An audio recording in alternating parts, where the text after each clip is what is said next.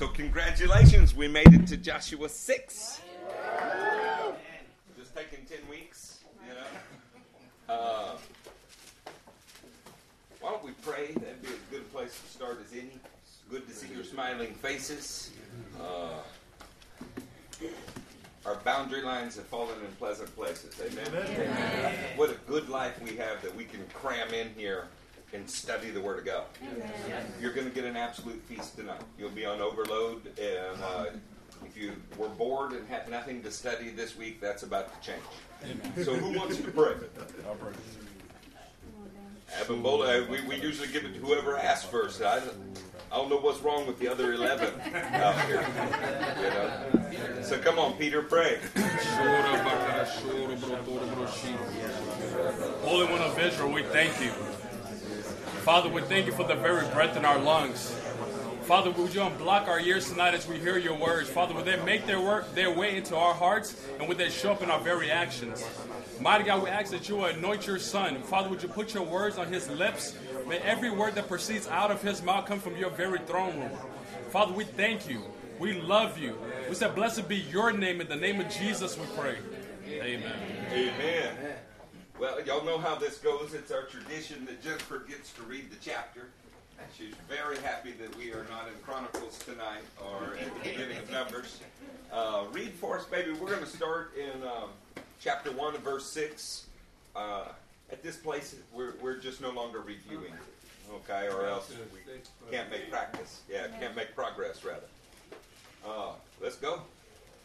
Now Jericho was tightly shut up because of the Israelites. No one went out and no one came in. Then the Lord said to Joshua, see, I have delivered Jericho into your hands, along with its king and its fighting men. March around the city once with all the armed men. Do this for 6 days. Have 7 priests carry trumpets of ram's horns in front of the ark. On the 7th day, march around the city 7 times, with the priests blowing the trumpets. When you hear them sound a long blast on the trumpets, have all the people give a loud shout.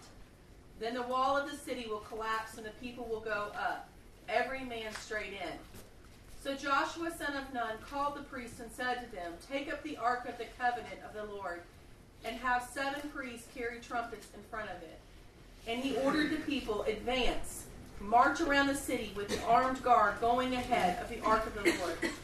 When Joshua had spoken to the people, the 7 priests carrying the 7 trumpets before the Lord went forward, blowing their trumpets, and the ark of the Lord's covenant followed them. The armed guards marched ahead of the priests who blew the trumpets, and the rear guard followed the ark. All this time the trumpets were sounding. But Joshua had commanded the people, do not give a war cry, do not raise your voices, do not say a word until the day I tell you to shout, then shout. So he had the ark of the Lord carried around the city, circling it once. Then the people returned to camp and spent the night there. Joshua got up early the next morning, and the priests took up the ark of the Lord. The 7 priests carrying the 7 trumpets went forward, marching before the ark of the Lord and blowing the trumpets. The armed men went ahead of them, and the rear guard followed the ark of the Lord, while the trumpets kept sounding. So on the 2nd day they marched around the city once and returned to the camp. They did this for 6 days. On the 7th day they got up at daybreak and marched around the city 7 times in the same manner, except that on that day they circled the city 7 times. The 7th time around, when the priest sounded the trumpet blast, Joshua commanded the people, shout, for the Lord has given you the city. The city and all that is in it are to be devoted to the Lord. Only Rahab the prostitute and all who are with her in her house shall be spared, because she hid the spies we sent. But keep away from the devoted things, so that you will not bring about your own destruction by taking any of them. Otherwise you will make the camp of Israel liable to destruction and bring trouble on it. All the silver and gold and the articles of bronze and iron are sacred to the Lord and must go into the treasury. When the trumpet sounded, the people shouted. At the sound of the trumpet, when the people gave a loud shout, the wall collapsed. So every man charged straight in, and they took the city. They devoted the city to the Lord and destroyed with the sword every living thing in it, men, women, young and old, cattle, sheep, and donkey. Joshua said to the 2 men who had spied out the land, "Go into the prostitute's house and bring her out, and all who belong to her in accordance with your oath to her." So the young men who had done the spying went in and brought out Rahab, her father and mother and brothers, and all who belonged to her. They brought out her entire family and put them in a place outside the camp of Israel. Then they burned the whole city and everything in it. But they put the silver and gold and the articles of bronze and iron into the treasury of the Lord's house. But Joshua spared Rahab the prostitute with her family and all who belonged to her, because she hid the men Joshua had sent as spies to Jericho, and as she lives among the Israelites to this day. At that time Joshua pronounced the solemn oath, "Cursed before the Lord is the man who undertakes to rebuild this city, Jericho. At the cost of his firstborn son will he lay its foundation. At the cost of his youngest will he set up its gates." So the Lord was with Joshua, and his fame spread throughout the land. Amen. What an incredible chapter, huh?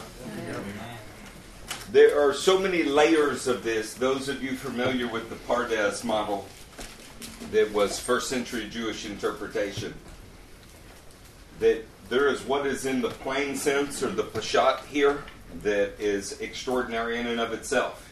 You could get the idea that God armed his people with sonic weapons. Yeah, that one. There are many things that are hinted at here. I mean, you remember that the scarlet cord is also the Hebrew word for hope, tikwa. There are things in the Darash here that, when you compare it with other passages, just opens up a whole prophetic element in the word. I mean, the heptadic structures, or 7 series of 7s that are in this, are extraordinary. And then there's a whole nother level of this passage that the Hebrews would call a sod, a revelation. For instance, Rahab ends up outside of the camp of Israel, but included in Israel, separate yet part of the camp. Of course, as time goes on, she ends up in the Davidic lineage. So was she separate and considered a Gentile, or did she become Jew through marriage? She was grafted in. This was a question that people were fighting with, and an idea that they were fighting with in Acts 18. What is the nature of the Jewish and Gentile relationship once you're in Messiah? And interestingly enough, unlike Rahab, we stay nationalistically separate, and we are united in Messiah. But you can see from stories like this why it was a discussion to be had, right? So there is something in this chapter for everyone. For the theologian among us, for the person just looking at how on earth do I apply this to my life starting now. Y'all want to get into it? Yes. Amen. So if we're going to start in Joshua 6:1, we have to be careful not to divorce it from the previous chapter. I can't cover the previous chapter, but what we can do is we can read 2 verses from it just to help you. Who would like to read? So Justin Linton, you take Joshua 5:14 through 15. "Neither," he replied, "but as commander of the army of the Lord I have now come." Then Joshua fell face down to the ground in reverence and asked him, "What message does my Lord have for his servant?" The commander of the Lord's army replied, "Take off your sandals, for the place where you are standing is holy." And Joshua did so. So we won't reteach what the angel of the Lord's presence is and why this is not a Christophany. I want to take a larger view tonight. When we are beginning Joshua 6, understand something. This is not Joshua's war. The coming war is not Israel's war. The fact is that it is God's war. It was being waged prior to man's existence. Man was a proxy in this war, and man's job was to carry out what God had commanded. In fact, the angelic warriors have shown up before the earthly warriors have shown up. We have the commander of the Lord's host there before there's a battle plan, before there's any action in the earthly armies at all. Somebody who wants to read? Justin, take Genesis 1:28. Let's remind ourselves of what was going on before man.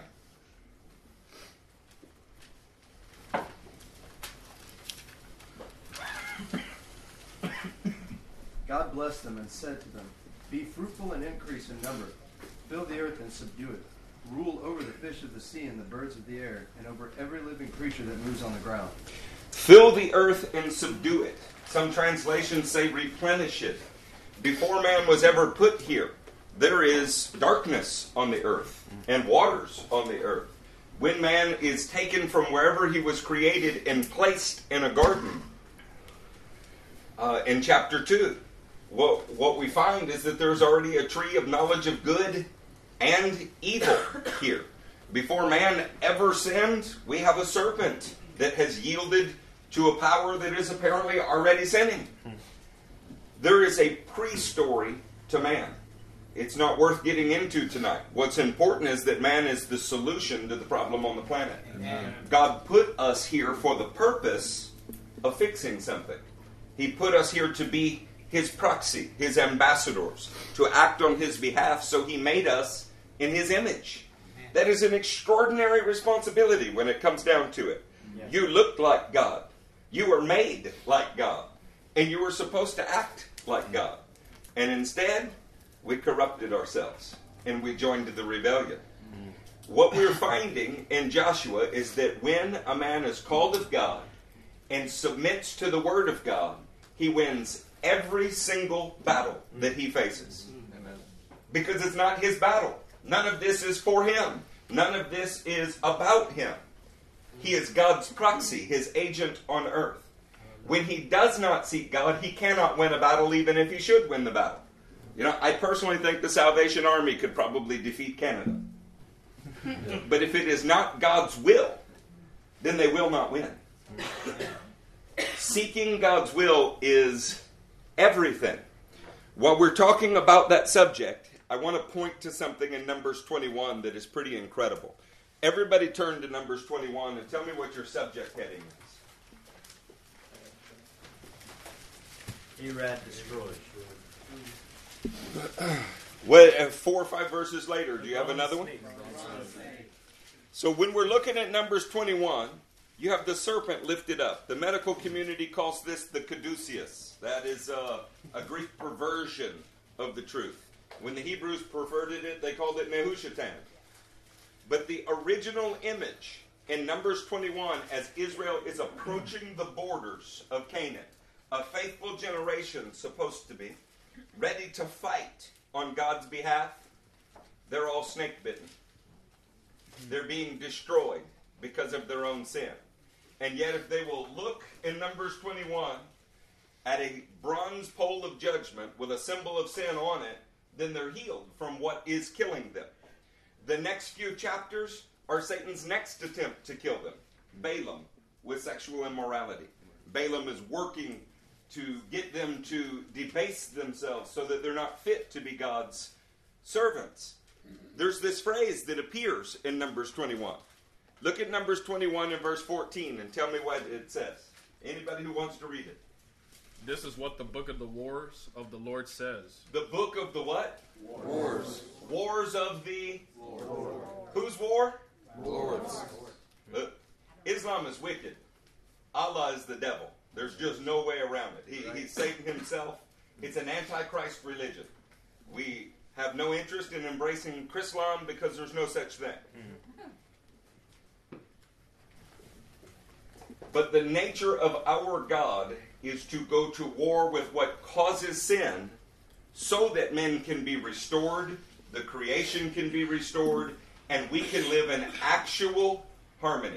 Not domination, harmony. That's the point. The Hebrew word shalom. There is a book of the wars of the Lord. Paul, why don't you read Exodus 17:13? This is the very first appearance of Joshua in all of the Bible. Exodus 17:13. So Joshua overcame the Amalekite army with the sword. Keep going. Then the Lord said to Moses, "Write this on a scroll as something to be remembered, and make sure that Joshua hears it, because I will completely blot out the memory of Amalek from under heaven." We don't have the book of the wars of the Lord. Maybe Moses is simply writing the book of Deuteronomy here. Maybe that's what's occurring. And it's recorded in Exodus, which would be kind of funny. But I kind of think the very first appearance of Joshua is to go to war with Amalek. And the way that you win the battle with Amalek is Moses' hands needed to stay lifted up to the throne. Right? Took brothers to do that. We need brothers. The conclusion of the battle in Exodus 17, they said Yahweh Nisi, which is pretty poorly translated, Jehovah is my banner. But you remember we looked at the paleo, and the paleo was hands reaching from the earth, grabbing the throne of God. When man grabs hold of God's plan, he wins. Amen. Now, if the first appearance of Joshua in the book of the Bible is a war that is going to go on from generation to generation until it's won, and Joshua needs to hear what's written in the book of the wars of the Lord, because he's going to destroy Amalek from under heaven, then we might find a prophetic element in this. Mandy, why don't you read 1 John 3:8?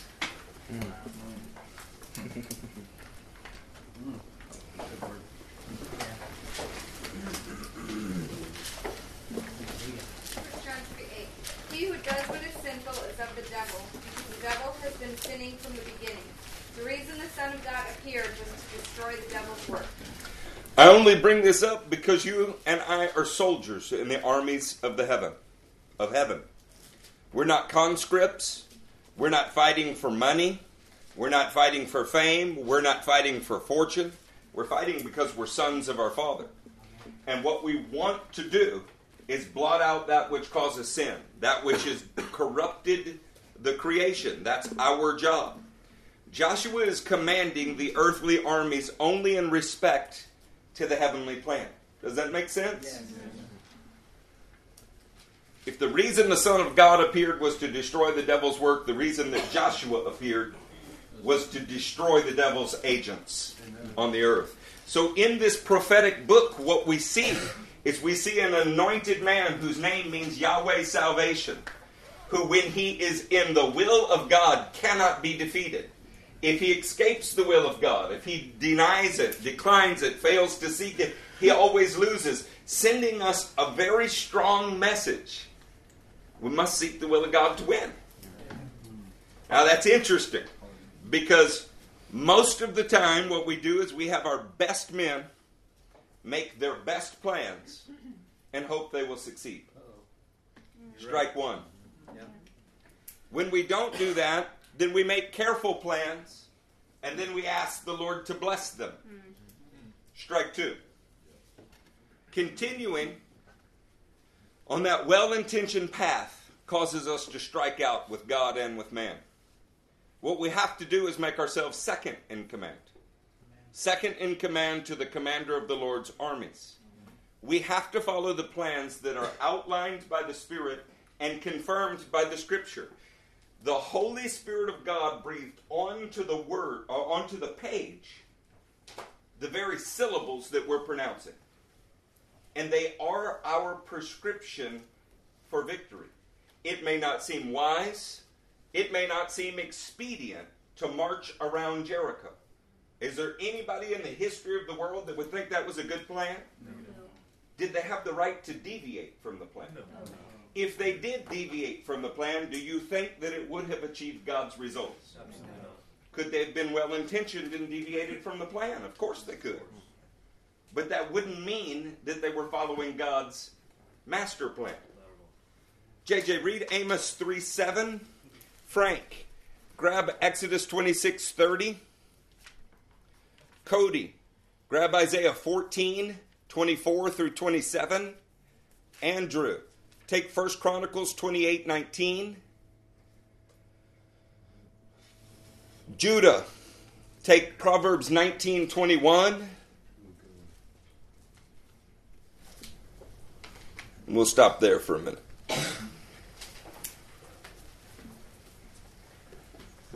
Amos 3:7. Surely the sovereign Lord does nothing without revealing his plan to his servants, the prophets. Those prophets were good enough to write down what was revealed so that we can read them. We can look at the words of the prophets that Peter said we now have made more certain, so that when we think we've heard from God, our job is to compare what we think we've heard from God with what has already been revealed. And if it's different than what has already been revealed, you are to reject it. All error, Mark 12:24 says comes from two places. You either fail to know the Word of God, or you fail to understand the power of the Word of God. I mean, the Word and the Spirit must work together. I love that we're in a charismatic community. You do not have the right to hear from God in a way that contradicts what the Scripture already says.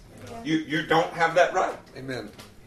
What we do is we hear from God, we carefully compare it to the Word, and if there is a slight deviation, we have to go back to God because something's not wrong with Him. He's not inconsistent. Something's wrong with us. It is very, very easy to look into any book and see what you want to see.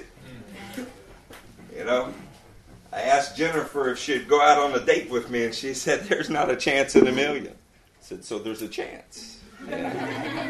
You hear what you want to hear sometimes. Other times, you hear the very thing you're afraid he might say. We are pretty fragile human beings with very deceitful hearts. This is why we have the Word of God as guides along this walk, so that there is absolutely no chance that we get off of the path. With that in mind, let's take Exodus 26:30. Set up the tabernacle according to the plan shown you on the mountain. What if they decided that the many thousands of pounds of silver in the bases to the tabernacle was overkill? What if they decided that the layers of the tabernacle were not necessary? What if they decided that the number of gold clasps holding up the curtains was too many? I mean, after all, we could put that to use for the poor, couldn't we? Then you would have deviated from the heavenly pattern. And what you built on earth, it wouldn't match what God had existed in the heavens and what people are looking at, because ultimately that's important. What the people are seeing does not match the pattern from the heavens. It wouldn't make you an evil person, at least not any more evil than you already were. It wouldn't make you malicious. It wouldn't make you anything. It would just make you an error. If Joshua does not get this right, what happens to the people? They die. Because they're a nation of the sons of slaves. They are facing someone that has had 400 years to embed themselves. Walled cities. Do you think they were dragging around siege works in the desert with them? You think they had their trebuchet? You know, just, they're following the cloud by day, the fire by night, they're dragging along the trebuchet? They probably didn't, huh? No. So their entire existence depends on getting the will of God right. Amen. Good thing we're not in that position. Amen. Good thing we have other things to lean on. Good thing that we don't have to depend on every word that proceeds from the mouth of God. How about Isaiah 14:24? The Lord Almighty has sworn, surely as I have planned, so it will be, and as I have purposed, so it will stand. I will crush the Assyrian in my land. On my mountains I will trample him down. His yoke will be taken from my people, and his burden removed from their shoulders. This is the plan determined for the whole world. This is the hand stretched out over all nations. For the Lord Almighty has purposed, and who can thwart him? His hand is stretched out, and who can turn it back? There's so many beautiful things to say about this. This is a prophecy about an oppressor that God brought on the people because it was His will to do so. And it was also His will to punish the oppressor for oppressing His people. And it happens to foreshadow a future person called the Assyrian.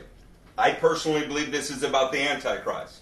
But what is more important than that is while he's speaking to Israel about Assyria, he says this is the plan for the whole world. See, What's at stake in Joshua 6 is not just about the inhabitants of Jericho. Yeah. It's not about the inhabitants of Israel. It lays down a plan that the whole world is supposed to be able to look at and know something about God's plan for them. You know why? It's the first book of prophecy in the Bible. Okay?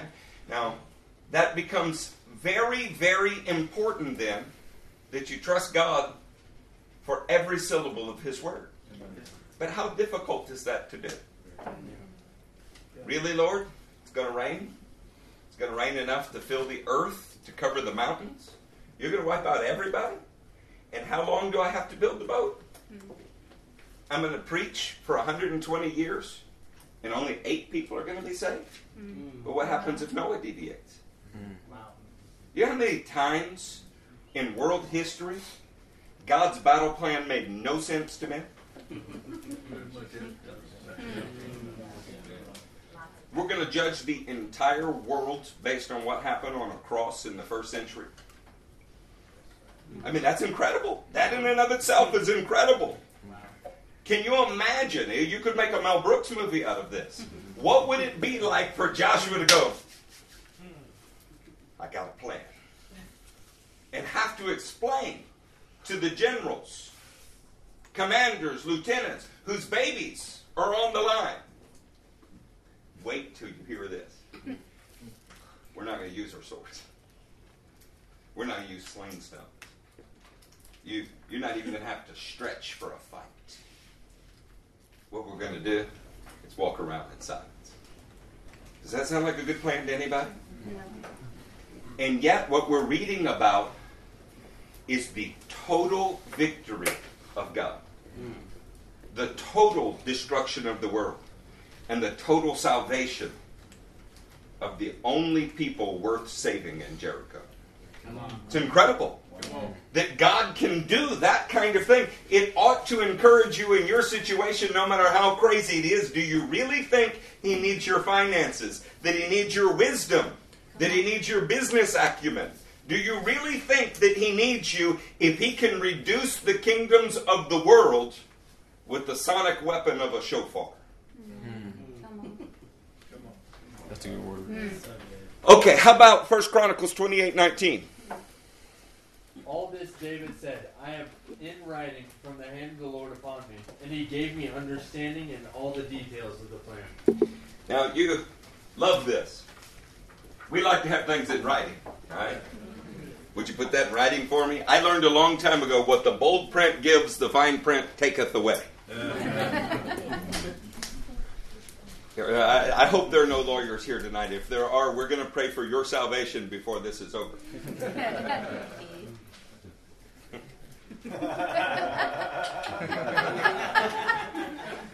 Our church is growing. There are lawyers here.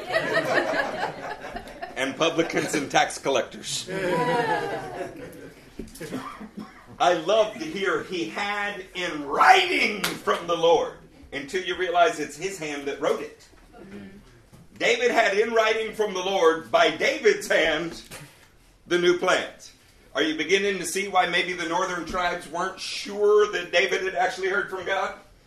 Let me get this straight. You've heard from God. Your family's the only family that is going to rule. Can you imagine how difficult that would be? But he's either right or he's wrong. And was David from the tribe of Judah? Is it possible that the scepter passed from Judah down through the ages to David?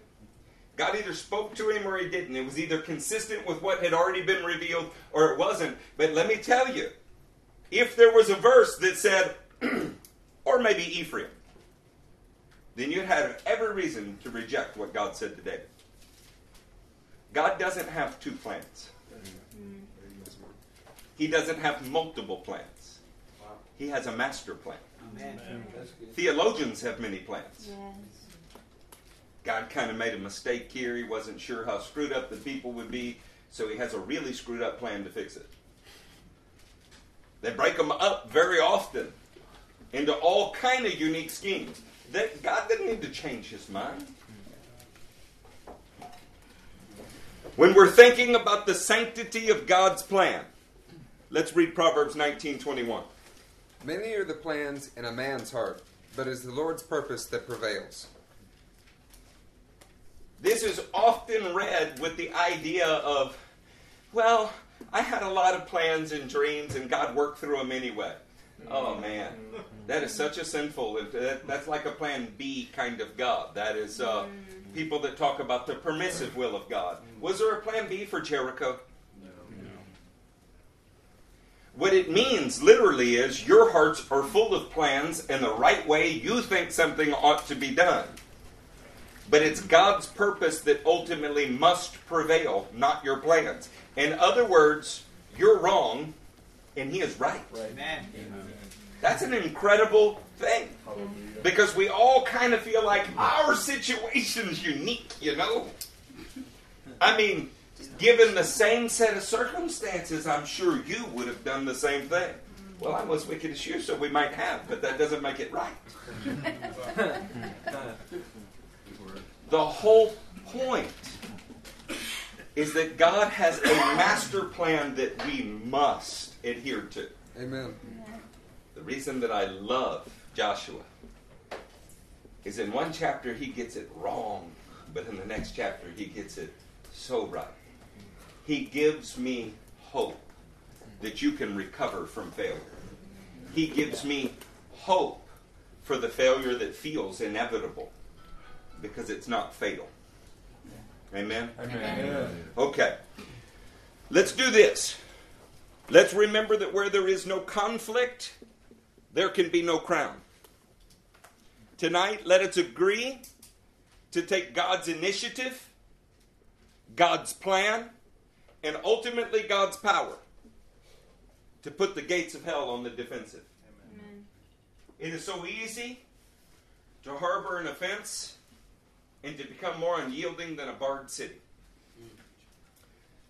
The Word makes the extraordinary statement that a man's patience gives him wisdom, and it's to his glory to overlook an offense. Do you know why? Because you go, God, you have a master plan. And I know this hasn't caught you by surprise.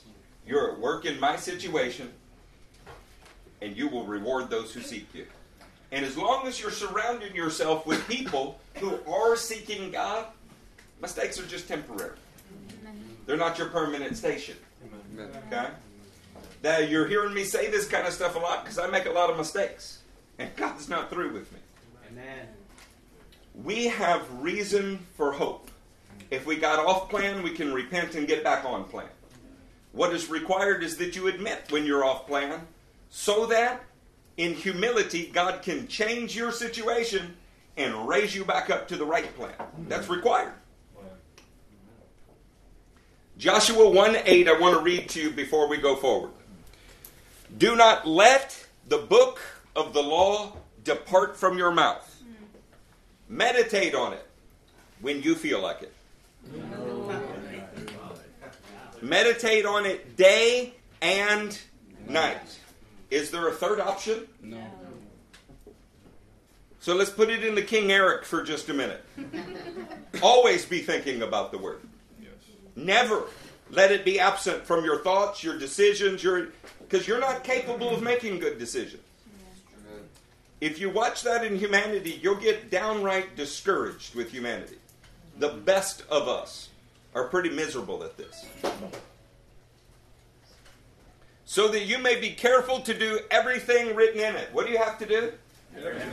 Everything that is written in it. Your hearing from God is subject to what is written. I'm going to say that about 10,000 times because you are crazy charismatics. I saw a license plate that had 3 2s on it. Then I saw 2 girls and I knew one of them had to be my wife. It's God speaking. It's absurd. I was listening to the radio and everything that you think that you hear from God is subject to the Word of God. Period. That's the only... Let me prove that out for you quickly without running through all of them for you. Are you told to weigh prophecy? Yes. What do you weigh it against? The Word. And not just the Word, the community's concept of the Word. In other words, prophecies are not private and hidden things. It must bear the scrutiny of the entire community's understanding of the Word of God, or it's to be rejected. The reason that we have a canon of Scripture is because we have thousands of years of testimony to the truth of what has been revealed and its consistency through all 66 books. I'm not going to teach on the contiguous nature of the Word of God, but anybody who is in the Acts 2 class, you find them. And they have been so overloaded with Scripture it ought to be coming out of their ears about it. With that in mind, verse 1 becomes an extraordinary verse. Read it for me out loud. Now Jericho was tightly shut up because of the Israelites. No one went out and no one came in. It's clear that a long time before Joshua's armies began to march around Jericho, somebody else had laid siege to the city. Godly oppression was upon them. You're used to hearing about oppression coming from the devil. It is possible for God to lay his hand on something so that they will not even leave their city. Their city's military didn't leave. Their city's economy shut down. Their social life shut down. There's no area of the city, if nobody is going in and nobody is coming out, that has not ground to a halt, and the Israelite army hasn't done anything. Wow. The chapter begins with God's siege of the city. Wow, that's good. That's incredible. Yeah. Peyton, would you read Numbers 13:31 through 14:4? The city of Jericho's morale was completely defeated before Joshua even entered the battlefield.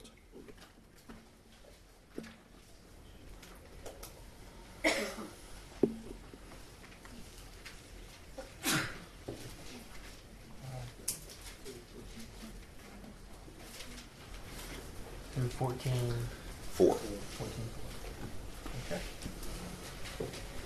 But the men who had gone up with him said, "We can't attack those people. They are stronger than we are." And they spread among the Israelites a bad report about the land they had explored. They said, "The land we explored devours those living in it. All the people we saw there are of great size. We saw the Nephilim there. The descendants of Anak come from the Nephilim. We seemed like grasshoppers in their own eyes, and we looked the same to them." That night, all the people of the community raised their voices and wept aloud. All the Israelites grumbled against Moses and Aaron, and the whole assembly said to them, "If only we had died in Egypt, or in this desert. Why is the Lord bringing us to this land only to let us fall by the sword? Our wives and children will be taken as plunder. Wouldn't it be better for us to go back to Egypt?" And they said to each other, "We should choose a leader and go back to Egypt." Or a pastoral search committee and find a new pastor. Listen, 38 years have passed since this scripture to where we're at in Joshua 6:1. Notice the complete reversal of roles. The first time Israel comes to this area, they are quaking with fear. They say things they could not possibly know to be true. The land devours all who are living in it, and this based on your couple days there? How could you know that? Our children and our wives will become slaves to them. God heard that, and he was so upset with their faithlessness that he raised up their children in their place to go conquer them. The very ones that were supposed to be taken as slaves are the ones that came in and totally conquered. Amen. This is because God likes to take the weak. He likes to take the underdog and overcome the strong. But there's a whole other thing here. We know because of Joshua's faithfulness to cross the Jordan. We know because of the circumcision at Gilgal. We know because they have heard from God while they're standing there the state of Jericho. We don't really know whether Jericho was scared the first time or not. We don't really know whether or not they were quaking with fear the first time or not, because God's people weren't faithful. God has a master plan, and as it unfolds, All that has to happen is God's people be faithful to that plan. If we are, we see God's results. If we aren't, you never know how close you were to victory. Because victory never depended upon your estimates. It depended upon your faithfulness. So when Moses and Aaron and Joshua and Caleb got there the first time, they might have been able to do exactly the same thing. We'll never know because of their faithlessness. Oh man, listen to me, Christian. If you could just be faithful one more day, the sun might rise on your situation. Amen. One more day, God might send you encouragement. If Saul had waited just a few more minutes, Samuel arrived right as he finished making the sacrifice that showed his faithlessness.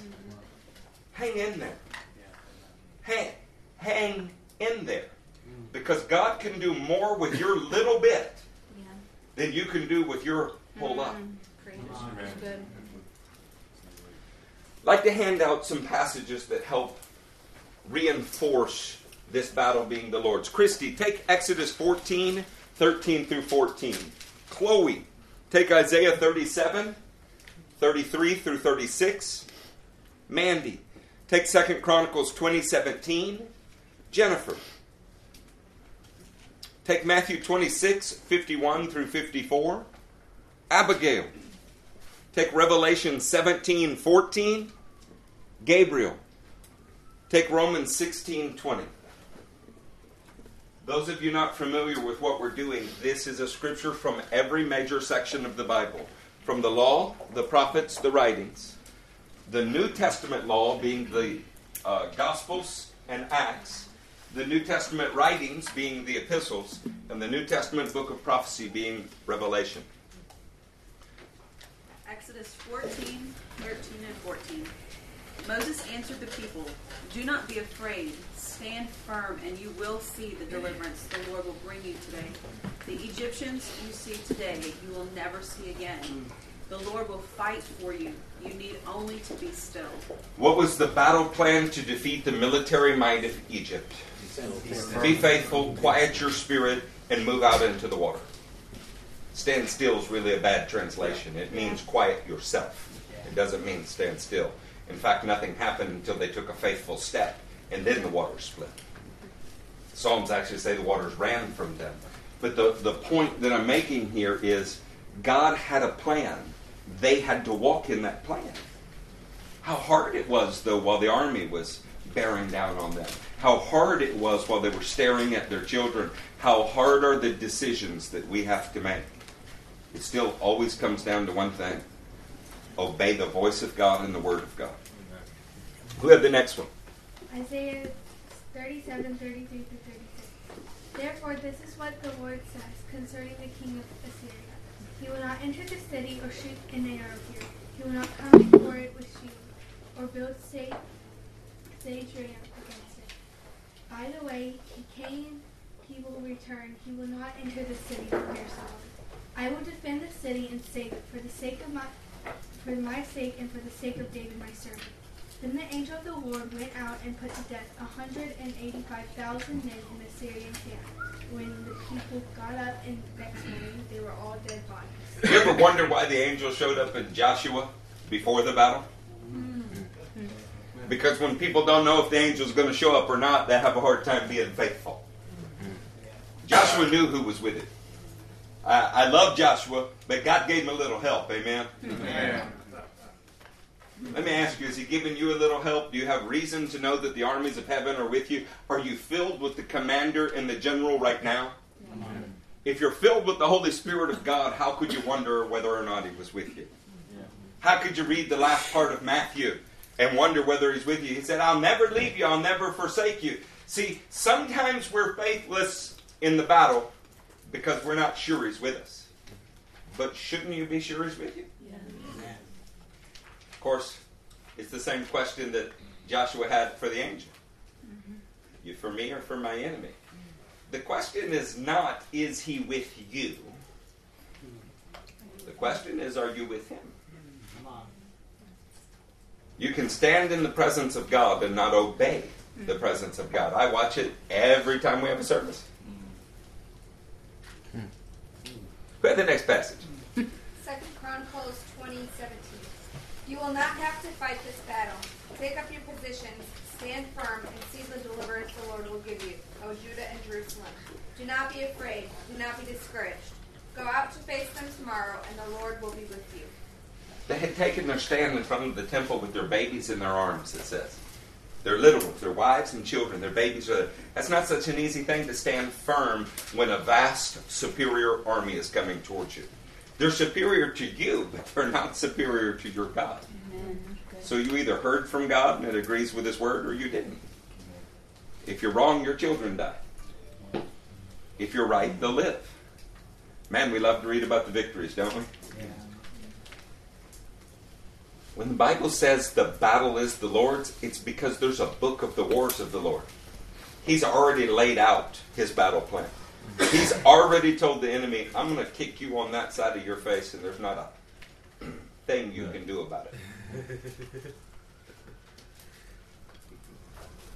He's been announcing it since Genesis 3. The real problem is that we're not always with Him. Right. He's with us, but we're not with Him.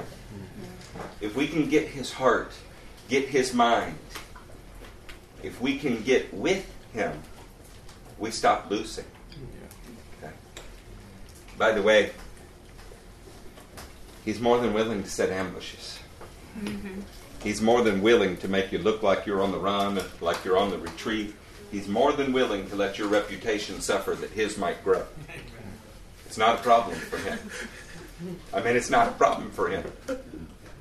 Sometimes what we think of as loss is not loss. You're supposed to lose your life just to be in the army. Yeah. You can't lose what you've already lost. In the 20 years that I've been in ministry, I've had a lot of public failure. What I can look back on and see that I couldn't see in the midst of the failure is it wasn't failure because it wasn't the end of me. Sometimes it was a brand new beginning with a new lesson learned, with a new direction, a new fervor, a new hunger and passion. See, we really have to get hold of this, because if we can grab hold of the plan of God, then we've already succeeded. If we make up our own plans, you failed no matter whether you seem to succeed or not. The reason that these clown kingdoms are all around us is because they think they are succeeding. It looks to them like victory. And of course, it is an abominable failure. If you have to drop Power Rangers out of a plane for an Easter service that you've paid people to come to and gave away cars because the resurrection of the dead is just not enough to interest people. If that's what you have to do, and then it's a success to you because 30% more carnal pagans came to fellowship with your carnal pagans, that's not success, but it's celebrated as success. Success might look at taking a crowd of 5,000 people, reducing it to 12 men who will change the world, because the other 4,988 were not fit for the kingdom of God. Okay, who had the next one? Matthew 26:51-54. With that, one of Jesus' companions reached for his sword, drew it out, and struck the servant of the high priest, cutting off his ear.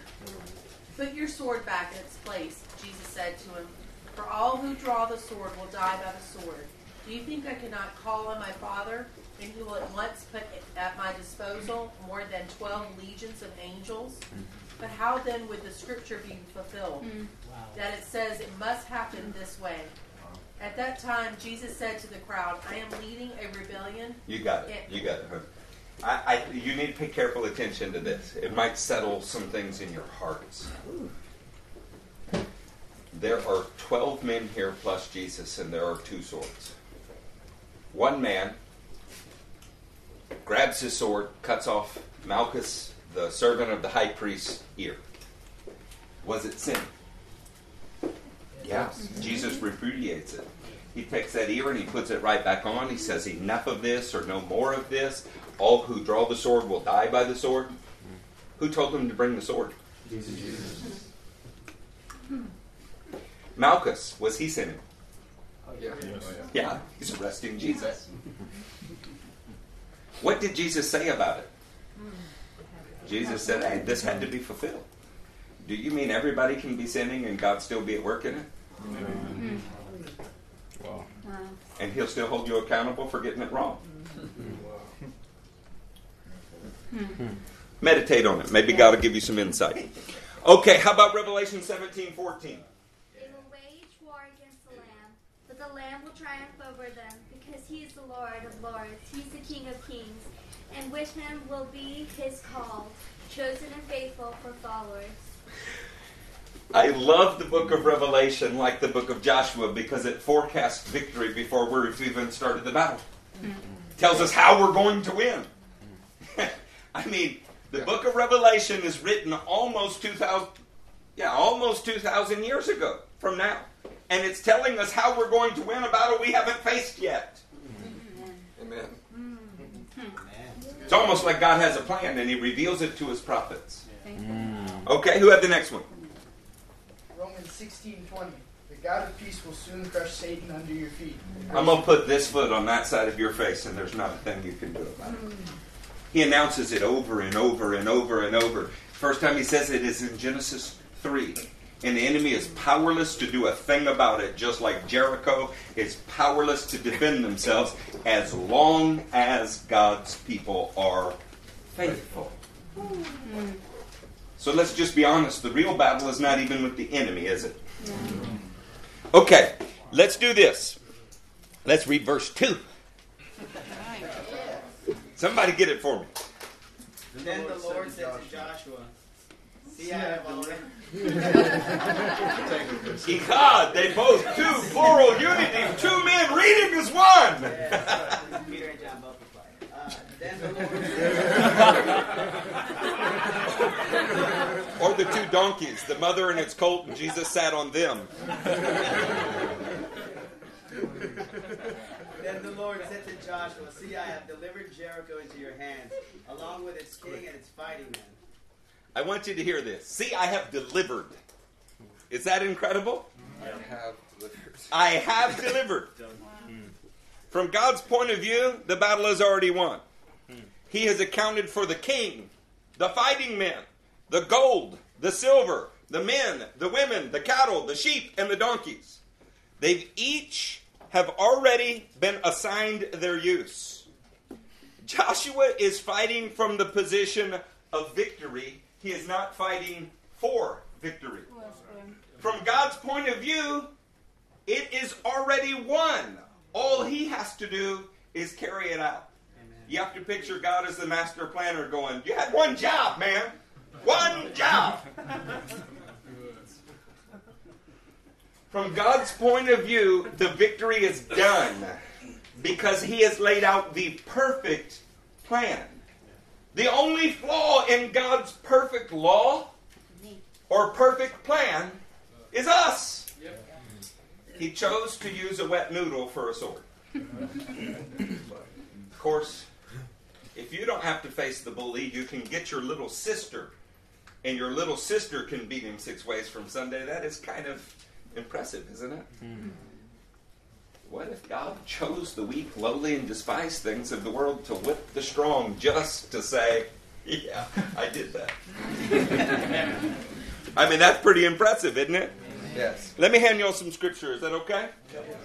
Rick Lohan, would you take John 12:30 through 31? Keith, would you take Matthew 12:28 through 29? Rob, Colossians 2:13 through 15. Nolan, Ephesians 1:19 through 21. Judah, take Romans 8:37. Daniel, take Revelation 12:11. Then we're going to move off of verse 2 and pick up the pace. But I'll be surprised if you don't want to hear these. We do.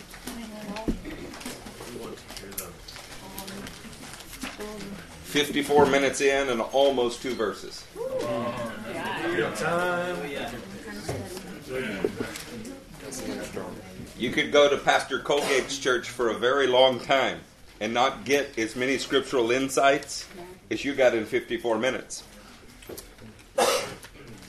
But they said it. They go to church for them, not for God. Right?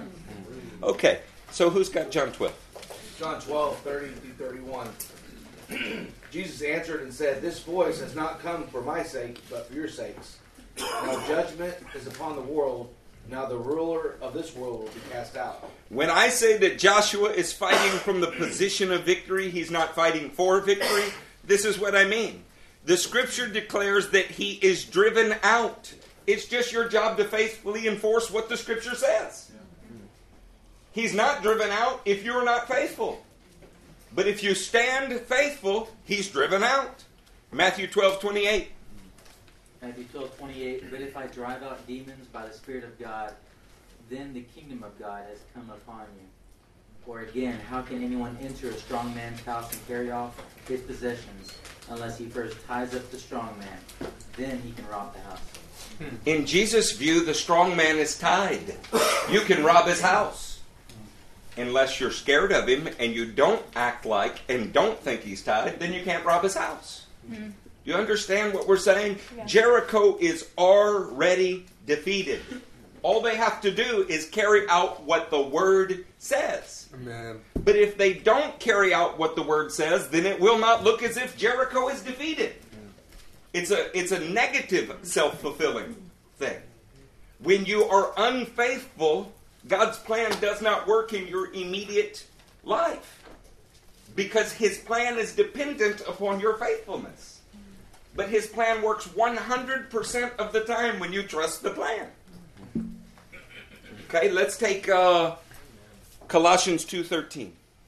When you were dead in your sins and in the uncircumcision of your sinful nature, God made you alive with Christ. He forgave us all our sins, having canceled the written code with its regulations that was against us and that stood opposed to us. He took it away, nailing it to the cross. And, having disarmed the powers and authorities, He made a public spectacle of them, triumphing over them by the cross. From heaven's point of view, the enemy is already disarmed. It's already beaten. Already triumphed over. Unless, of course, you rearm him. Wow. Let that sink in for a minute. The enemy has no power over you unless you give him that power. Wow, what does faithless speech do? What does deviation from the Word do? What does fear do? What do these things do? They give the enemy armaments against you where otherwise he would have no armament.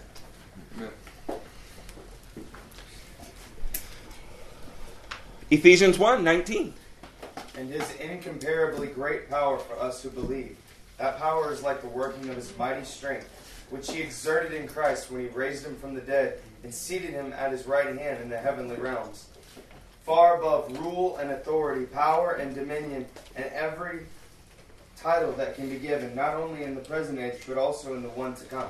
Listen, you silly Pentecostals, we're always praying for more love, more power, more of His Spirit in our life. These are our songs, these are our attitudes. From heaven's point of view, you have incomparably great power. You already have it. You just have to act in faith. When you are not acting in faith, then it's as if you are powerless. Isn't that interesting? Now, I am not a word of faith guy. I love many of the teachings of Kenneth Hagin. I cannot stand Kenneth Copeland. But Hagin was right about something. We are very often waiting for Jesus to do something He's told us to do and empowered us to do. And He will hold you accountable when you do not do it. It is His plan that you be His body on earth. He does not leave the throne to come do things for you.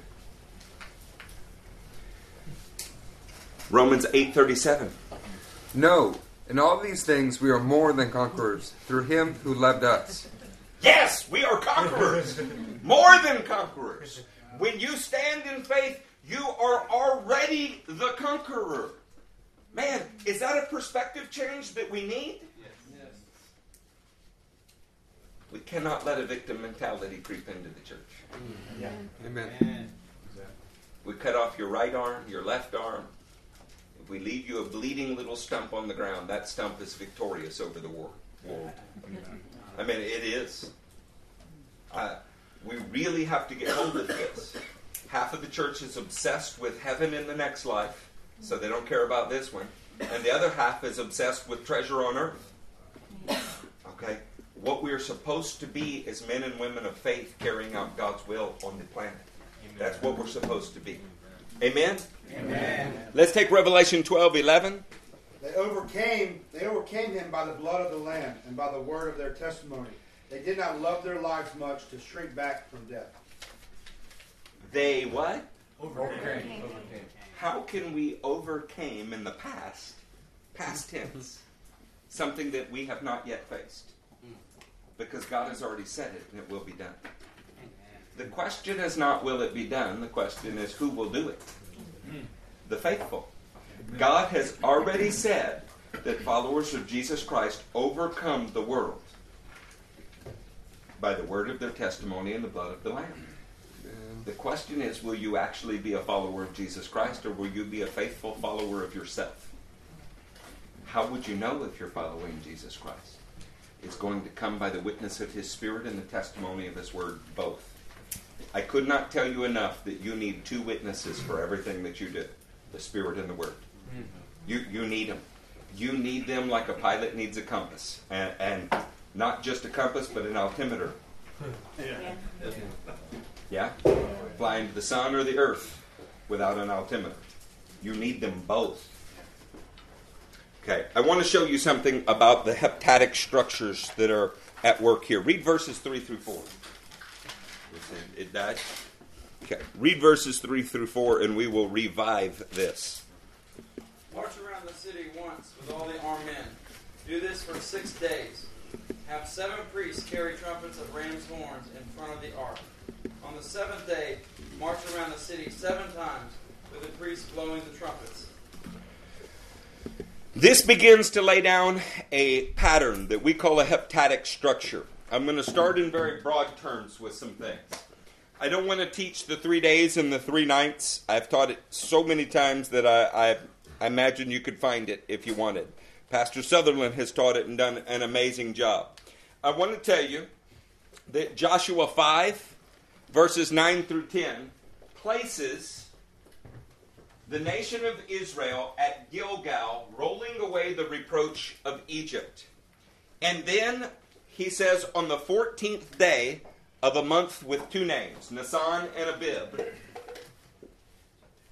they have the Passover together. Okay? When you read Mark 14, verse 1, you see that Passover and unleavened bread are often referred to as the same day. And there's a reason for that. The Passover lamb is killed in the evening of the 14th, and the entire day of the 15th is unleavened bread. So they combine those, much like we say we're off for Christmas break when we're really off for Christmas Eve and Christmas. We call it all Christmas. Does that make sense? Yes.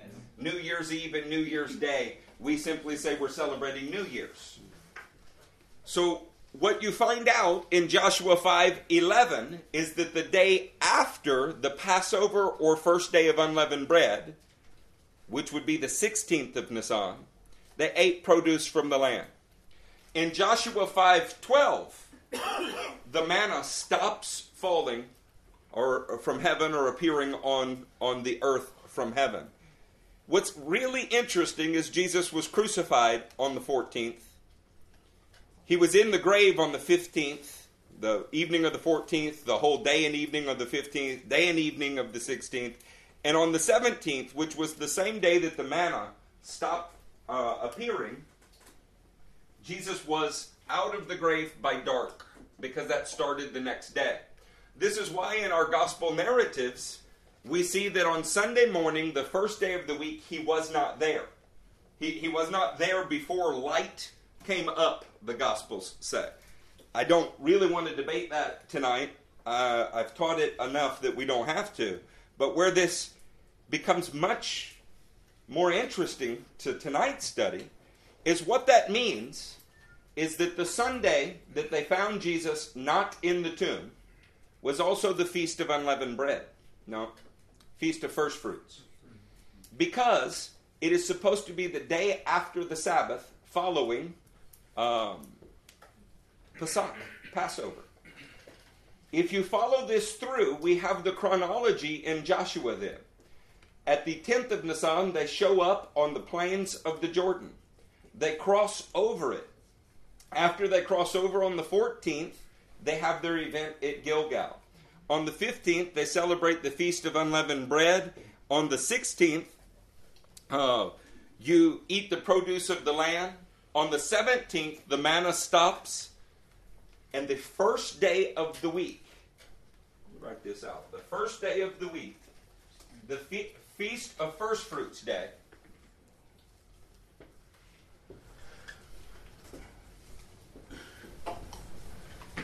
is the first day of the Battle of Jericho. Did you hear in the story of Jericho, on the first day do this, on the second day do this, on the third, and on the seventh day do it 7 times? You ever really got yourself, I almost said your panties in a twist, but we don't say that. Knickers in a twist? That's the British, we can't do that either, can we? Have you ever got yourself in a conundrum?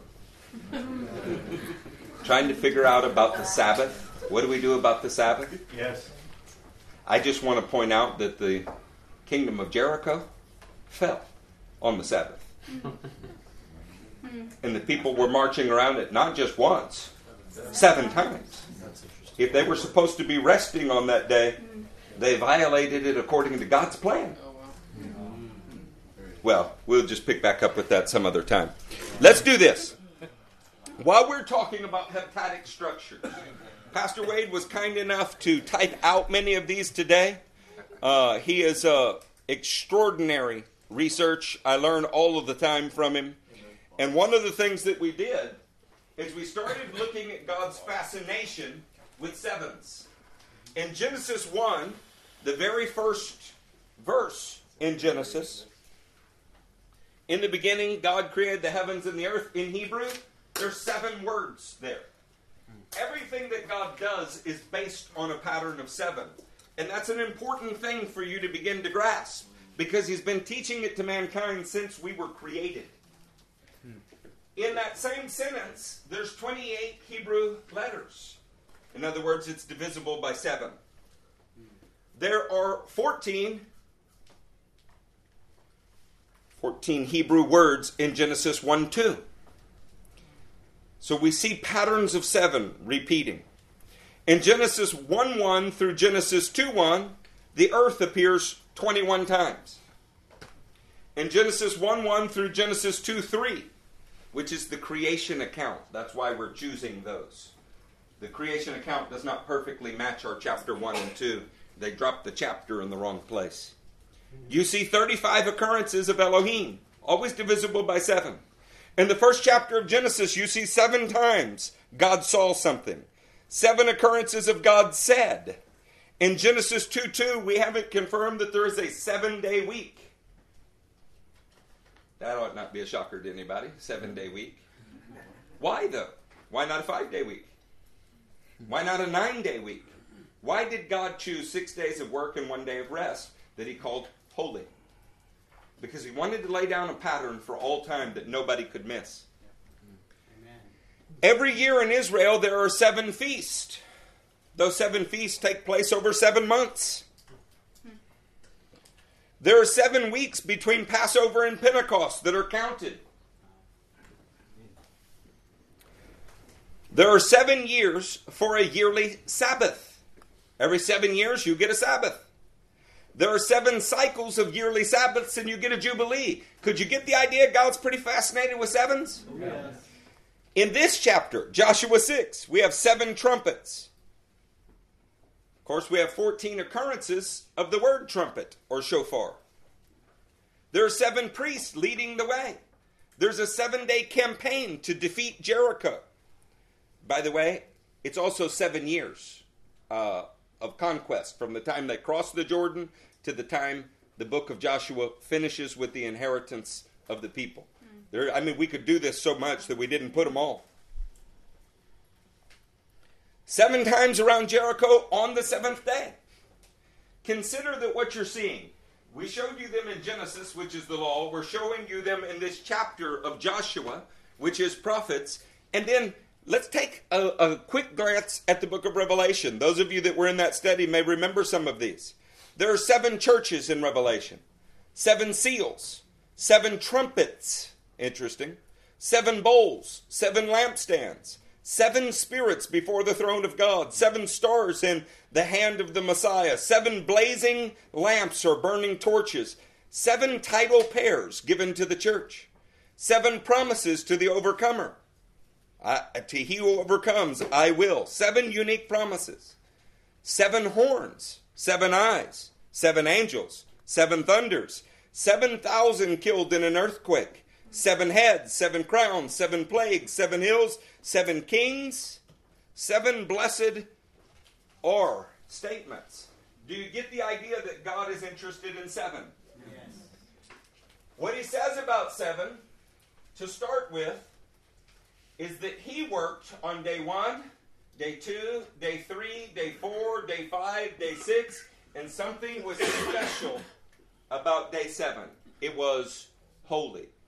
What we've gleaned from that, unfortunately, has been that you're not supposed to do anything one day a week. Well, on the 7th day, they did an awful lot in Jericho. It was a debate in Jesus' day. How dare you heal somebody on the Sabbath? I think it's lawful to do good on the Sabbath. Amen. Now, the reason that I'm showing you this is in the first prophetic book in the Bible. We march around once a day for 6 days. The people are completely silent, but the priests are never silent. Say that with me. Priests are never silent. And on the 7th day, they march around 7 times. There's an intensification on that 7th day. The plan of God is coming to a close. We had 6 days to work it all out. On the 7th day, it's on. It's happening. While we're considering that, you should know that on the Hebrew calendar, according to their reckoning of time, we're in the year 5777. Let me read you something. This is 2 Peter. You can turn that off. Chapter 3, verse 3. First of all, you must understand that in the last days, scoffers will come, scoffing and following their own evil desires. They will say, where is the coming he promised? Ever since our fathers died, everything goes on as it has since the beginning of creation. But they deliberately forget that long ago, by God's word, the heavens existed and the earth was formed out of water and by water. By these waters also the world of that time was deluged and destroyed. By the same word, the present heavens and earth are reserved for fire. Anybody remember what Jericho, how it was destroyed? Fire. Being kept for the day of judgment and destruction of ungodly men. But do not forget this one thing, dear friends. What are we not supposed to forget? This one thing. With the Lord, a day is as 1,000 years. And 1,000 years are like a day. The Lord is not slow in keeping his promise, as some understand slowness. He's patient with you, not wanting anyone to perish, but everyone to come to repentance. I'd like to show you something on a board. I'm going to take a picture of it. I couldn't figure out how to do it electronically. If you're considering the tree in Genesis, in the garden, and the tree in Revelation 22 in the garden as an alpha eternity and an omega eternity. How long was Adam in the garden before he was kicked out? Was he 16? No idea. Nick's got no idea. How about the rest of you? Was he 300? Anybody know? Now, we have no idea when Genesis 1:1 says, in the beginning God created the heavens and the earth, what time that was. What we do know is from the time that he separated light and darkness, said there was evening and morning, the first day, that we can begin counting from the first day. At some point in Alpha eternity, and I'm not going to go through the 14 scriptures written in my Bible and John 1 as a note that say before time began. I don't need to do that with you. You're Bible students. You can do it. There's a point at which time began. At some point, he said there's 1, 2, 3, 4, 5, 6, 7 days that we're going to work in. For 6 days a man will work, and then something special happens. Jewish theology is based on this, especially eschatology. And when you're looking at Jewish eschatology, it's interesting that in all of our pre, mid, and post craziness, we've never really considered what Jews were already teaching in Peter's day.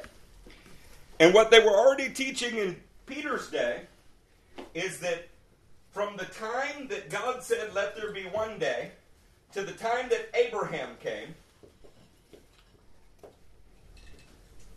was about 2,000 years. And from the time of Abraham to the time of Messiah, I put too many zeros.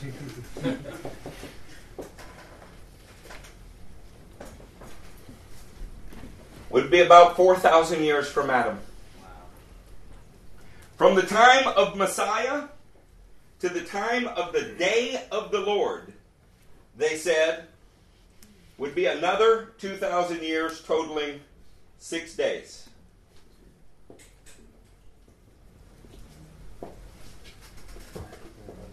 What they believed about the day of the Lord was that it would institute something in the 7,000th year called the Olam Haba, world to come. Now, there's a reason that I'm telling you this. If you want Hebrew titles, the time period between the garden and Abraham is Yemi Tohu. Who knows what Tohu means? The time of chaos or destruction. Before God befriended Abraham, they say is a time of destruction.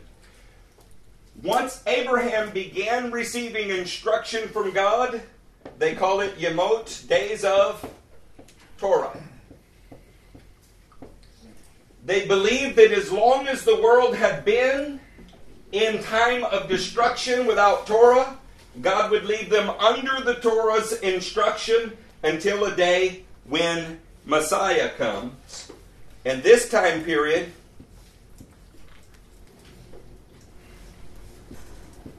would be Yemi Mashiach, the days of Messiah. In other words, they saw 3 2,000-year periods in which God was working. That He let the world be in chaos for 2,000 years, under Torah for 2,000 years, and that Messiah would come somewhere between the 4,000th year and the 6,000th year, and once He came, they would have a Sabbath millennial type situation where the lamb would lie down with the lion for 1,000 years. Now, the reason that I'm going over this with you is because obviously Jesus came around the 4,000 year mark, which of course we've renamed 0 BC. There was no 0.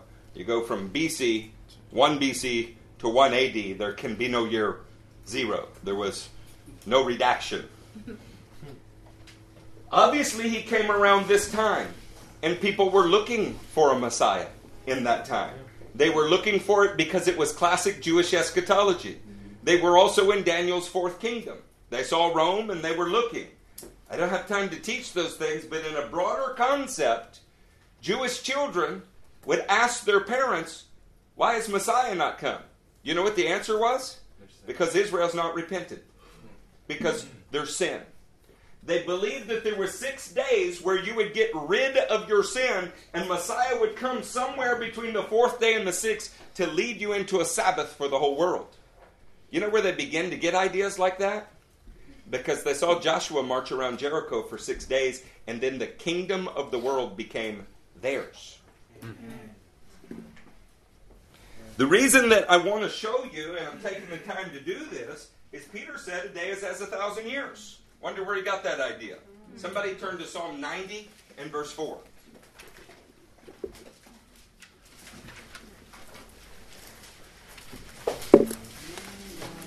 It's a much better picture of this in my Bible if you want it. For 1,000 years in your sight are like a day that has just gone by. You mean if God counts days and the seventh is important, and he counts weeks and the seventh is important, and he counts months and the seventh is important, and he counts feast and the seventh is important, and he counts Sabbath weeks of years and the seventh is important, do you think he might be trying to teach us something? Yes.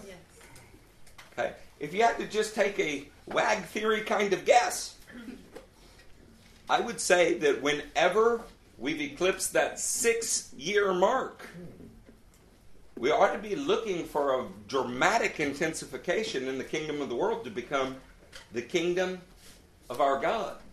I'm not date setting. I don't do that. I just couldn't help but notice there was no time in here where God looked at him and said, this is pretty tough for you. Why don't we just fly you out of here? But I don't want to teach on that either. I think it's sufficient that I just upset you and move on. Somebody read verse 5. Did you learn something about peptadic structures? Yes. You will sweep men away in the sleep of death. They are like new grass of the morning. I know, I'm sorry. Verse 5 of chapter 6 in Joshua. When you hear them sound a long blast on the trumpets, have all the people give a loud shout. Then the wall of the city will collapse, and the people will go up, every man straight in. The wall of the city will collapse. The wall of the city will collapse.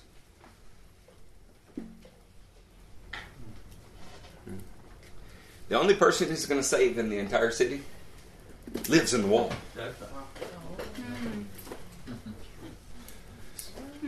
He picked a prostitute who lives in the initial site of destruction.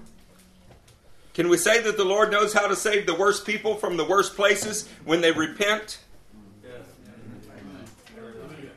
I mean, where are we going to hang that scarlet cord? We'll hang it on the wall, then I'm going to start the destruction of the world by tearing down. Are you sure you want to do that? Well, it's the same God who hung the serpent on a bronze pole as a symbol of salvation and hung his son on a cross. Come on. See, is it destruction or is it victory? I'd say the day that Rahab's house got torn down is the day that she entered God's house. You can be so sure God's trying to kill you and what he's trying to do is free you. You're already supposed to give your life away.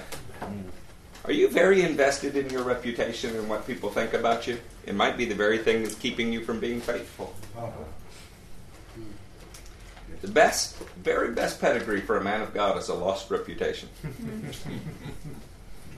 It is.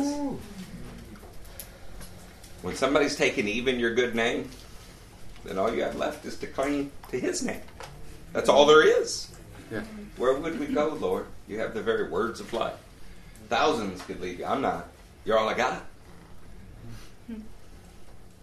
It's an incredible truth, isn't it? Yeah. Rahab is both a miracle and a tremendous testimony. Think about this. How do we know God's judgment is right on Jericho? Well, his word says it. That's true. He prophesied it 400 years in advance and bringing it about. That's true. We know his judgment is right because there was salvation knowledge in Jericho, or there's no way that Rahab got saved. She's a testimony for the remnant and against the mass. She sided with God, so she survives it. That's incredible. Yeah. And where did God put her? At ground zero. You notice they didn't say, what you need to do, Rahab, is you need to move yourself right out of this bordello that you live in. He said you need to take this bordello and hang a symbol of hope outside of it. That's good. course, he shut down all commerce before this happened. He shut up the city. Nobody's doing anything. You know, something happens in our lives when we have to stop and take stock of our life. And when you realize you're standing in a position that God is going to destroy, you got a way of getting right with the Lord. Somebody read 2 Peter 2, 4 through 10. Who's going to do it? I'll read it. I think Justin politely got his hand up. So let's let Justin read that. 2 Peter 2, and we're going to read 4 through 10. Who back here? Nolan? You read 1 Timothy 2, 3 through 7. Somebody else? Sam? Sorry, Rob. Read Ezekiel 18, 30 through 32.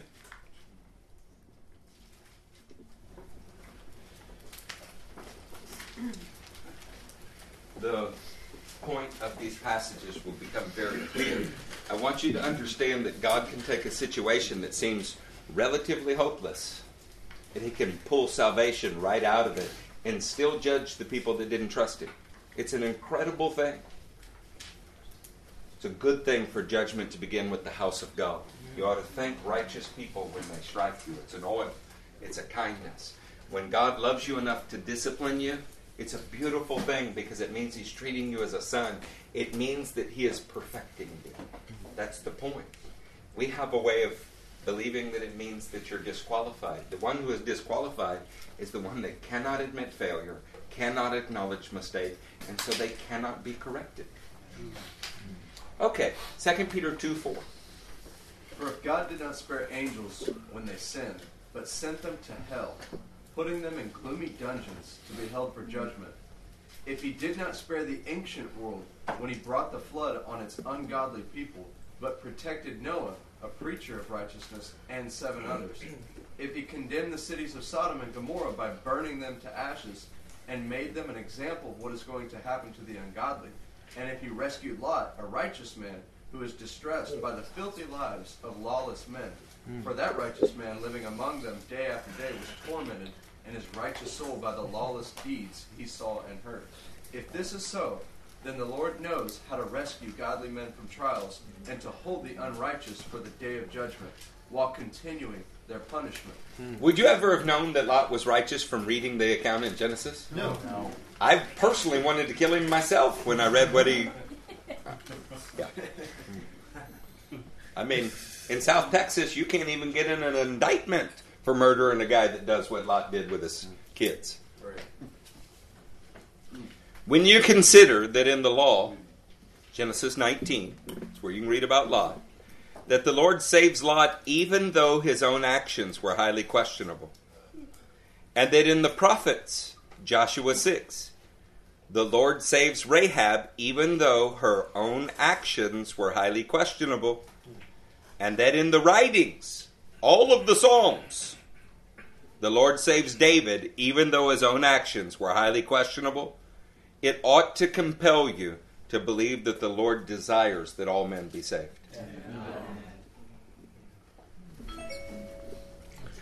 Rahab is called a whore throughout the Scripture.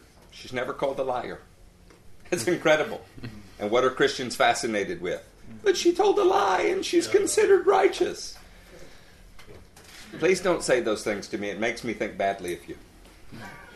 It does. It makes me wonder why you see her life so clearly and your life escapes you.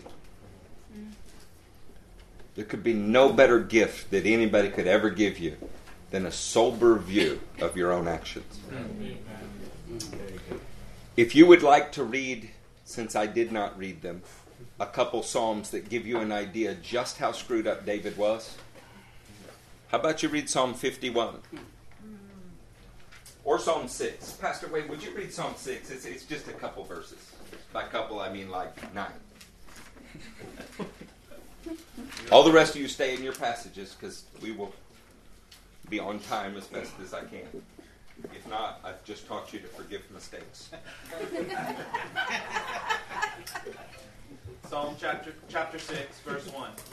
O Lord, do not rebuke me in your anger or discipline me in your wrath. Be merciful to me, Lord, for I am faint. O Lord, heal me, for my bones are in agony. My soul is in anguish. How long, O Lord, how long? Turn, O Lord, and deliver me. Save me because of your unfailing love. No one remembers you when he is dead. Who praises you from the grave? Hey, I just got stuck here for a minute. Don't discipline me while you're mad at me, Lord. I'm in agony here. And if you kill me, I won't be able to praise you from the dead. Things ever been so hopeless you wanted to die? Yes. Sunday's message was about Elijah asking God to kill him. God never answered that prayer. Amen. Ever. Amen. Elijah's alive today. Amen. And he pops up in history every now and then to give us hope. Amen. David resorts to going, don't discipline me while you're mad. And if you kill me, I won't be able to say good things about you.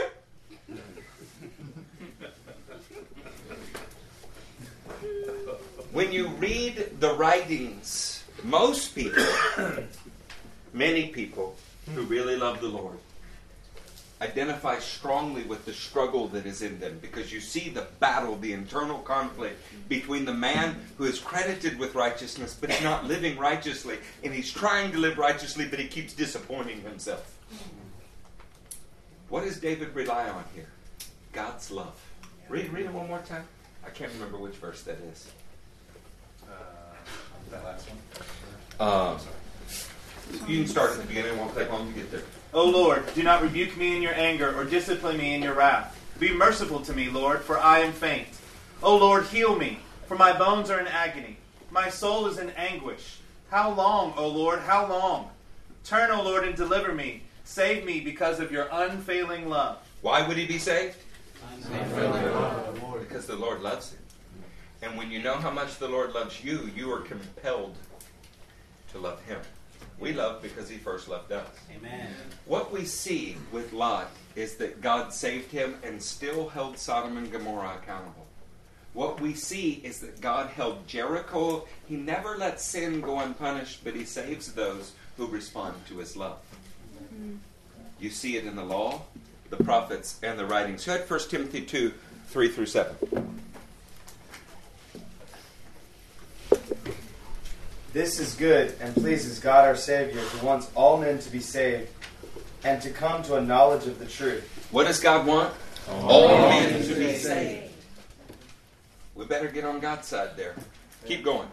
For there is one God and one mediator between God and men, the man Jesus Christ, who gave himself as a ransom for all men, the testimony given in its proper time. And for this purpose I was appointed a herald and an apostle. I am telling the truth. I am not lying. And a teacher of the true faith to the Gentiles. Let me get this out there.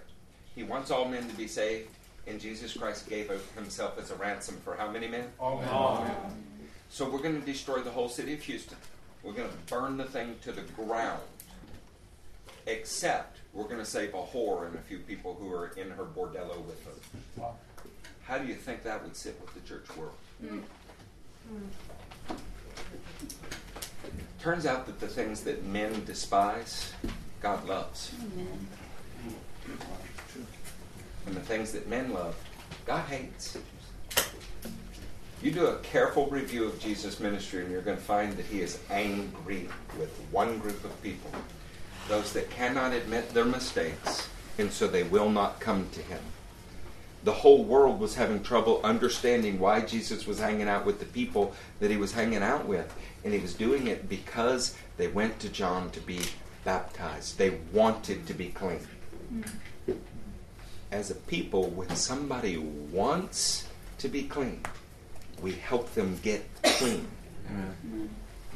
When somebody doesn't want to get clean, you put all the force of God Almighty on top of the city, so that they're scared to go outside of their house until they change their mind. Amen. Exodus 18, 30 through 32. Ezekiel? I'm very sorry. Ezekiel 18, 30 through 32. Therefore, O house of Israel, I will judge you, each one according to his ways, declares the sovereign Lord. Repent, turn away from all your offenses, then sin will not be your downfall. Rid yourselves of all the offenses you have committed, and get a new heart and a new spirit. Why will you die, O house of Israel?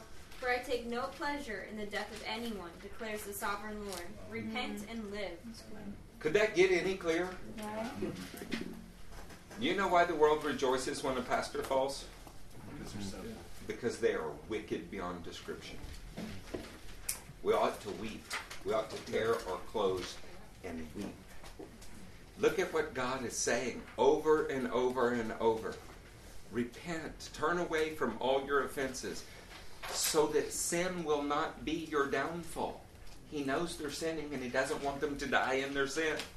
I take no pleasure in the death of anyone. Repent and live.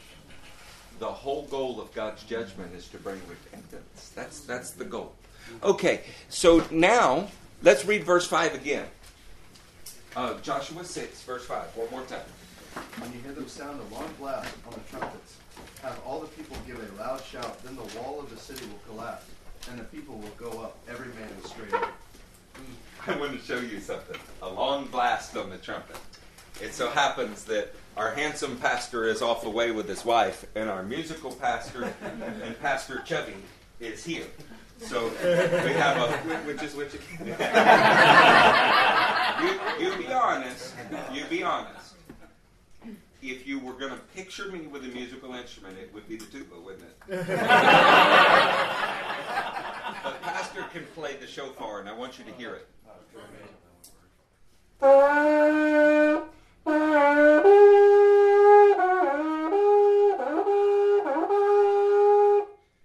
That's an interesting way to choose to defeat the world, isn't it? Yeah. Nobody in here fell down. The wall to the back of my house didn't crumble. If it's a sonic weapon, I don't know how it's a sonic weapon. Of course, when you look at this didn't start off this long, did it? It was compressed into curls on the side of the king of the sheep's head, like a crown. This is actually the crown of the king of the sheep. And it had to be emptied of its blood. It had to be circumcised of its flesh. And of course, it doesn't make any sound unless it's filled with the Ruach HaKodesh of God. Amen. What is God's weapon of choice? Those that wear the crown of the king of the sheep, who have been covered in his emptied blood, circumcised in their hearts, and are filled with the Spirit of God. That is a sonic weapon.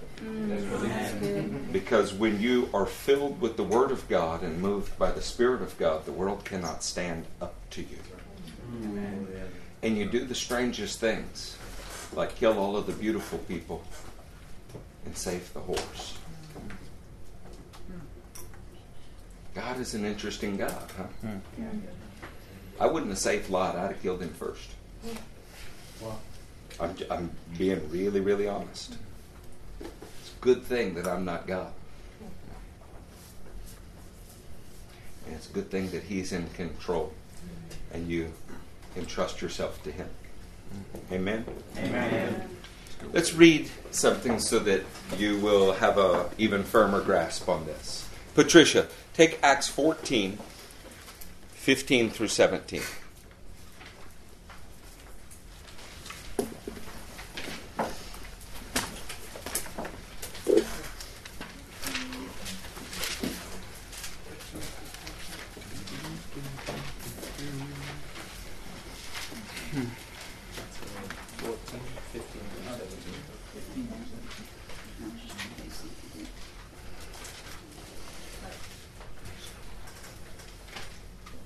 Acts 14, 15 through 17. And saying, Men, why are you doing these things? We too are human, just like you. We proclaim the good news to you, telling you to turn from these worthless things to the loving God who made the heaven and the earth and the sea and all that is in them. In past generations, He allowed all the nations to go their own ways. Yet he did not leave himself without a witness. He did good by giving you rain from heaven and fruitful seasons, filling your hearts with joy and gladness. He did not leave himself without witness. On day one, the people were silent, but who blew the shofar? The priest. On day two, the people were silent, but who blew the shofar? Priest. Day three, people silent, but the priest blew the shofar. Day four, people silent, priest blew the shofar. On day five, people silent, the priest blew the shofar. On day six, people silent, but the priest blew the shofar. On the last day, the last chance that anybody would have, the priest went around 7 times blowing the shofar. You think God's merciful? Yes. The walls didn't fall till the people joined the priest. When the people began to use what God gave them, their own voices, filled with the Ruach HaKodesh of God, when the people joined the priest example, the world system came crumbling down. Amen.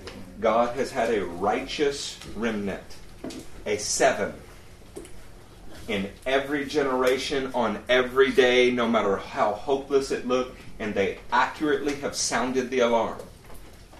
The kingdom of God does not happen on earth till the people join the priest, because he has a nation of priests.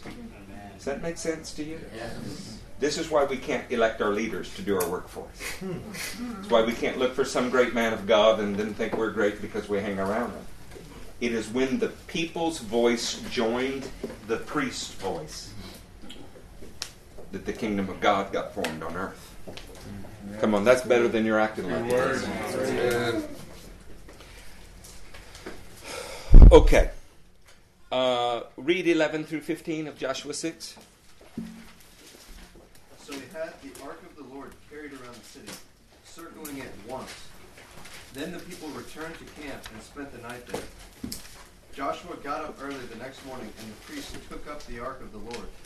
The 7 priests, carrying the 7 trumpets, went forward, marching before the ark of the Lord and blowing the trumpets. The armed men went ahead of them, and the rear guard followed the ark of the Lord while the trumpets kept sounding. This is so strange, by the way, in Bible history. Do you know where the priests were when they crossed the Jordan? Out front. They're out front with the ark. You know when they crossed the Red Sea where the priests were? Out front. They're always out front. In this case, there was a group of people before the Lord's presence that he had commanded to be there, and a group of people following the Lord's presence. Can I tell you, in every congregation, there's a group of people that are out in front doing what God has said, and there's a group of people trying to figure out what to do following the rest. Can I tell you that in the first coming, there was a group of Jews who believed what Jesus said, and they came in and they've been ahead of his presence always.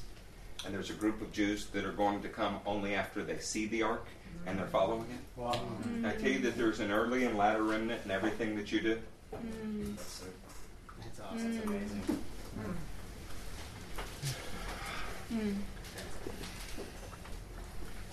On the 7th time, they go around 7 days.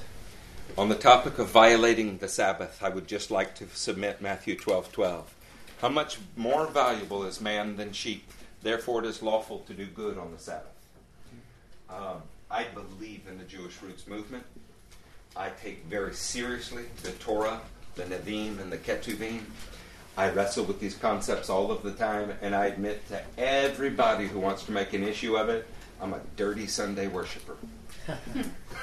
Amen. I do it for a good reason. My command that I believe that I've seen in the Word is 1 day in 7.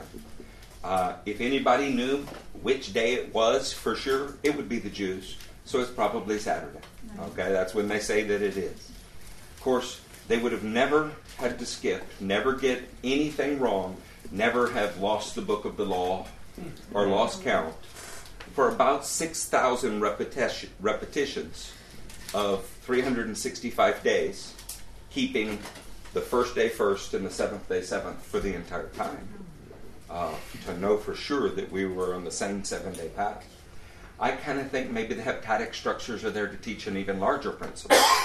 And that there is a day coming when we will all fully do the will of the Lord, and we're practicing for it now. And that's why you had so many kinds of Sabbaths. Does that make sense? Yeah. Can I tell you a few that the Israel kept and didn't keep? They usually kept their weekly Sabbath. They usually did not keep their Sabbath of years. Because they didn't keep their Sabbaths of years, God put them in captivity for 490 years because he was counting. Okay?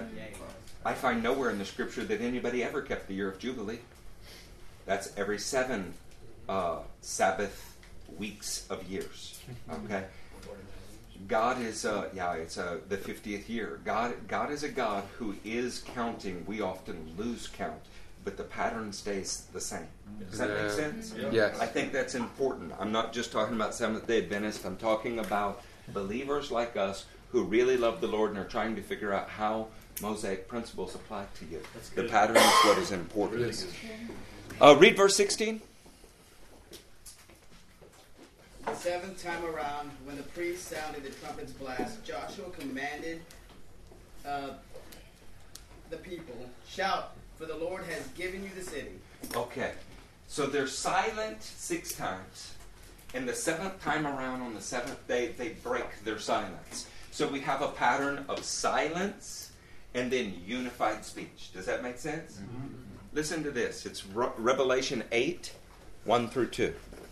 When he opened the 7th seal, there was silence in heaven for about half an hour. And I saw the 7 angels who stand before God, and to them were given 7 trumpets.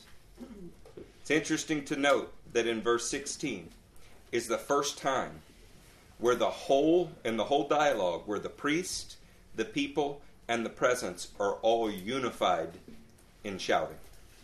The priests are the first to get on the same page with the presence of God. When all 3 are on the same page, the walls of the world fall down. How about this one? Revelation 10:7. But in the days when the 7th angel is about to sound his trumpet, the mystery of God will be accomplished, just as he announced to his servants, the prophets. Who is the first prophet in the Jewish books? The first book out of the law is Joshua. And Moses was a prophet, but the first book of prophecy is Joshua. That's why I taught that in the beginning, so you would get that. Mm-hmm. And in Joshua, do we have 7 trumpets? Yep. Do we have 7 priests holding 7 trumpets? Mm-hmm. Do we have a period of silence followed by a shout? Mm-hmm. At the 7th trumpet, did walls fall down and the mystery of God be accomplished? Yeah. Do you think it's a mistake that perfectly mirrors the book of Revelation? No. Now let me say that correctly. The book of Revelation perfectly mirrors the book of Joshua. Because it came first. And the book of Revelation builds on it. Not the other way around. You want to know why people don't understand the book of Revelation? They don't understand the Older Testament. Now on this topic of the priest and the people, when they become unified, something happens. Can y'all see that? Is that too big of a sode for you to say? Am I taking too big of a leap there? No. I get that God told the people to shut up. And then Joshua told them when God said for them to speak. But it was displaying something for us. There are 6 days where we're working towards something. There are 6 days we're trying to get something completed so that on the 7th day the mystery of God will be accomplished. When the mystery of God is accomplished, the priest and the people are acting in absolutely one accord as God's hand on earth. Can you see that in this picture? Yes. Now listen to a very familiar scripture that I bet you've never understood like this. Ephesians 4:11. It was he who gave some to be apostles, some to be prophets, some to be evangelists, some to be pastors and teachers, to prepare God's people for works of service, so that the body of Christ might be built up until we all, say we all, reach unity in the faith and in the knowledge of the Son of God and become mature, attaining to the whole measure of the fullness of Christ. The purpose of the local church's leadership is so that you can handle the shofar exactly like them. And when we reach a place where the priest and the people are unified in their message completely, something special happens. And it's going to take a time period to get there. But we will get there. And the kingdom of the world will fall. And every man will go up, straight in. I didn't cover that with you very much, but let me just allude to it here. The direction that you go is always up. Geographically and spiritually, they went up to where God was calling them. Amen. You follow me? Yes.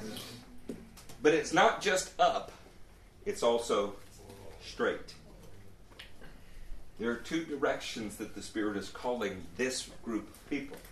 Upward and towards straightness. Amen. Okay? We can't deviate, not even a tiny little bit. Because God's plan is being revealed. What we need to do is not bring God's plan down to the level of the people. We need to bring the people up to God's plan. Amen. The Spirit is pulling us upward and straightward. And if we could get in step with Him, we win our battles. Could we read verse 17 through the end? The city and all that is in it are to be devoted to the Lord. Only Rahab, the prostitute, and all who are with her in her house shall be spared, because she did this. She hid the spies with sand. But keep away from the devoted things, so that you will not bring about your own destruction by taking any of them. Otherwise, you will make the camp of Israel liable to destruction and bring trouble on it. All the silver and gold and the articles of bronze and iron are sacred to the Lord and must go into the treasury. When the trumpet sounded, the people shouted. And at the sound of the trumpet, when the people gave a loud shout, the wall collapsed. So every man charged straight in, and they took the city. They devoted the city to the Lord and destroyed with the sword every living thing in it, men and women, young and old, cattle, sheep, and donkeys. Joshua said to the two men who had spied out the land, "Go into the prostitute's house and bring her out and all who belong to her, in accordance with your oath to her." So the young men who had done the spying went in and brought out Rahab, her father and mother and brothers, and all who belonged to her. Hold there. The first time that they went, the first heavenly witness of Jewish messengers on the earth yielded the salvation of Rahab. The second time they show up, he yielded the salvation of Rahab, Rahab's father, Rahab's mother, her brothers, and all who belonged to her. If you think that the first century witness to Israel was amazing, wait till you see what is coming. We have a fine way of counting people out that God has not counted out. Now consider this. 12 spies went in and failed.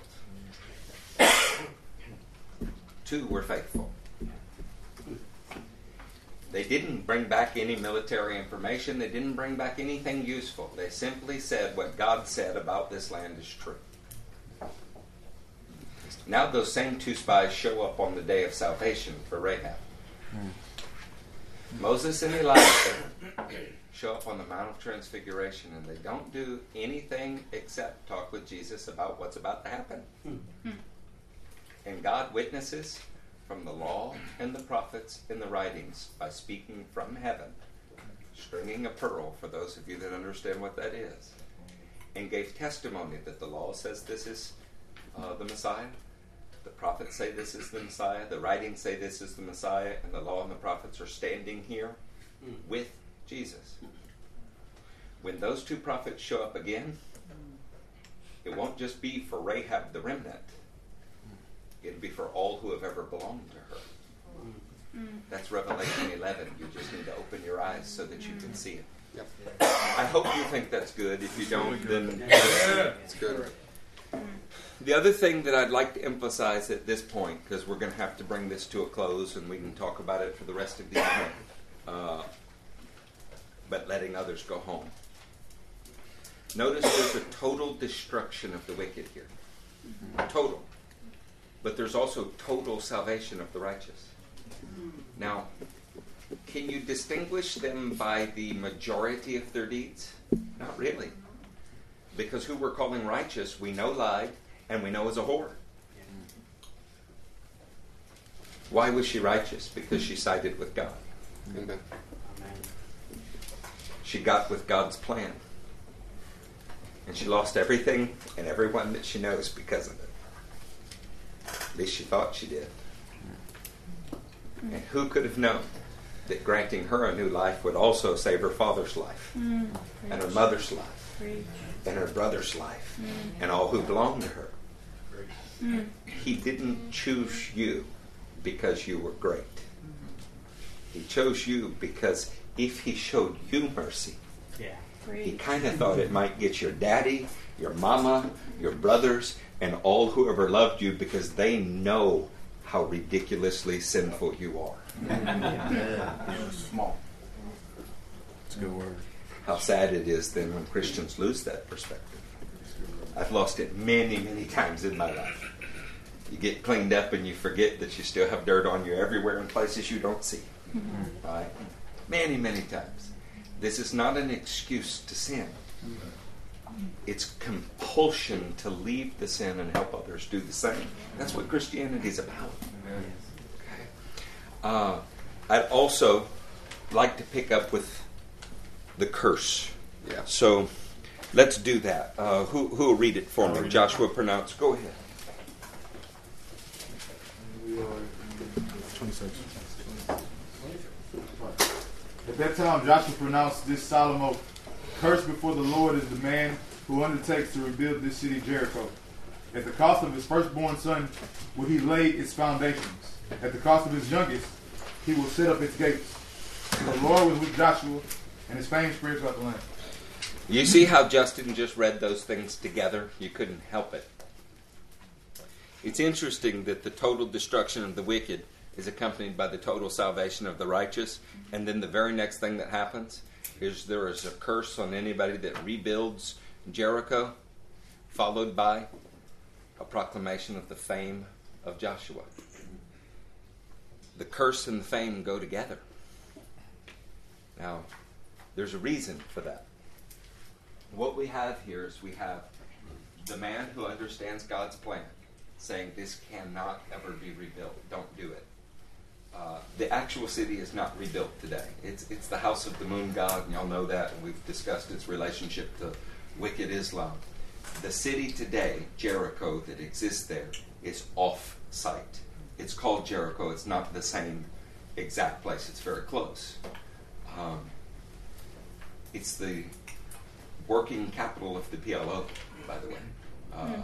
They've moved into Jerusalem in many, many ways, and into the West Bank now because of it. But when the PLO started, it was strongest in Jericho. That can't be a mistake. Secondly, the city was rebuilt. It was rebuilt, and God's words through Joshua were literally fulfilled. In 1 Kings 16:34, Hiel was the firstborn son of a king, and he dies. And his youngest son was Segub, and he dies. At the cost of a firstborn, would the cities of the world be rebuilt? Of course, it was the cost of a firstborn son of God that they be torn down. Amen.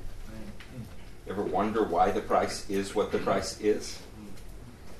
Because it's what it would cost God to tear down Jericho. Does that make sense? That's good. The fame of Joshua would grow because of this. Do you know why? Because he did exactly what God told him to do. Why do you love Jesus? Because he did exactly what God told him to do. I only do what I hear my Father telling me to do. That's why you love him. And he gave his life to tear down this world system. The terrible truth is, if you participate in the world system and you build it up, it will cost you your family lineage. It just will. You can see that all around us. So we don't do it. And wherever we sin, wherever we break God's heart, our hearts are broken, and we repent, and we get back with God's plan, and we go after it with all of our heart. Because somebody's son already died for this. Yeah. He gave his blood as a ransom for all men. He doesn't want anybody to perish. We repent and we live. Okay? That is what Christianity is about. I love you. I hope Joshua 6 was meaningful to you. Let's pray. We're going to go into Joshua 7 and 8 next. And if you would like those hepatic structures, we'll let you have them. You can do that for the rest of your life. I mean, the truth is if we listed every group of seven women who were barren but had children, 7 times the firstborn was replaced. 7 is everywhere in the Bible.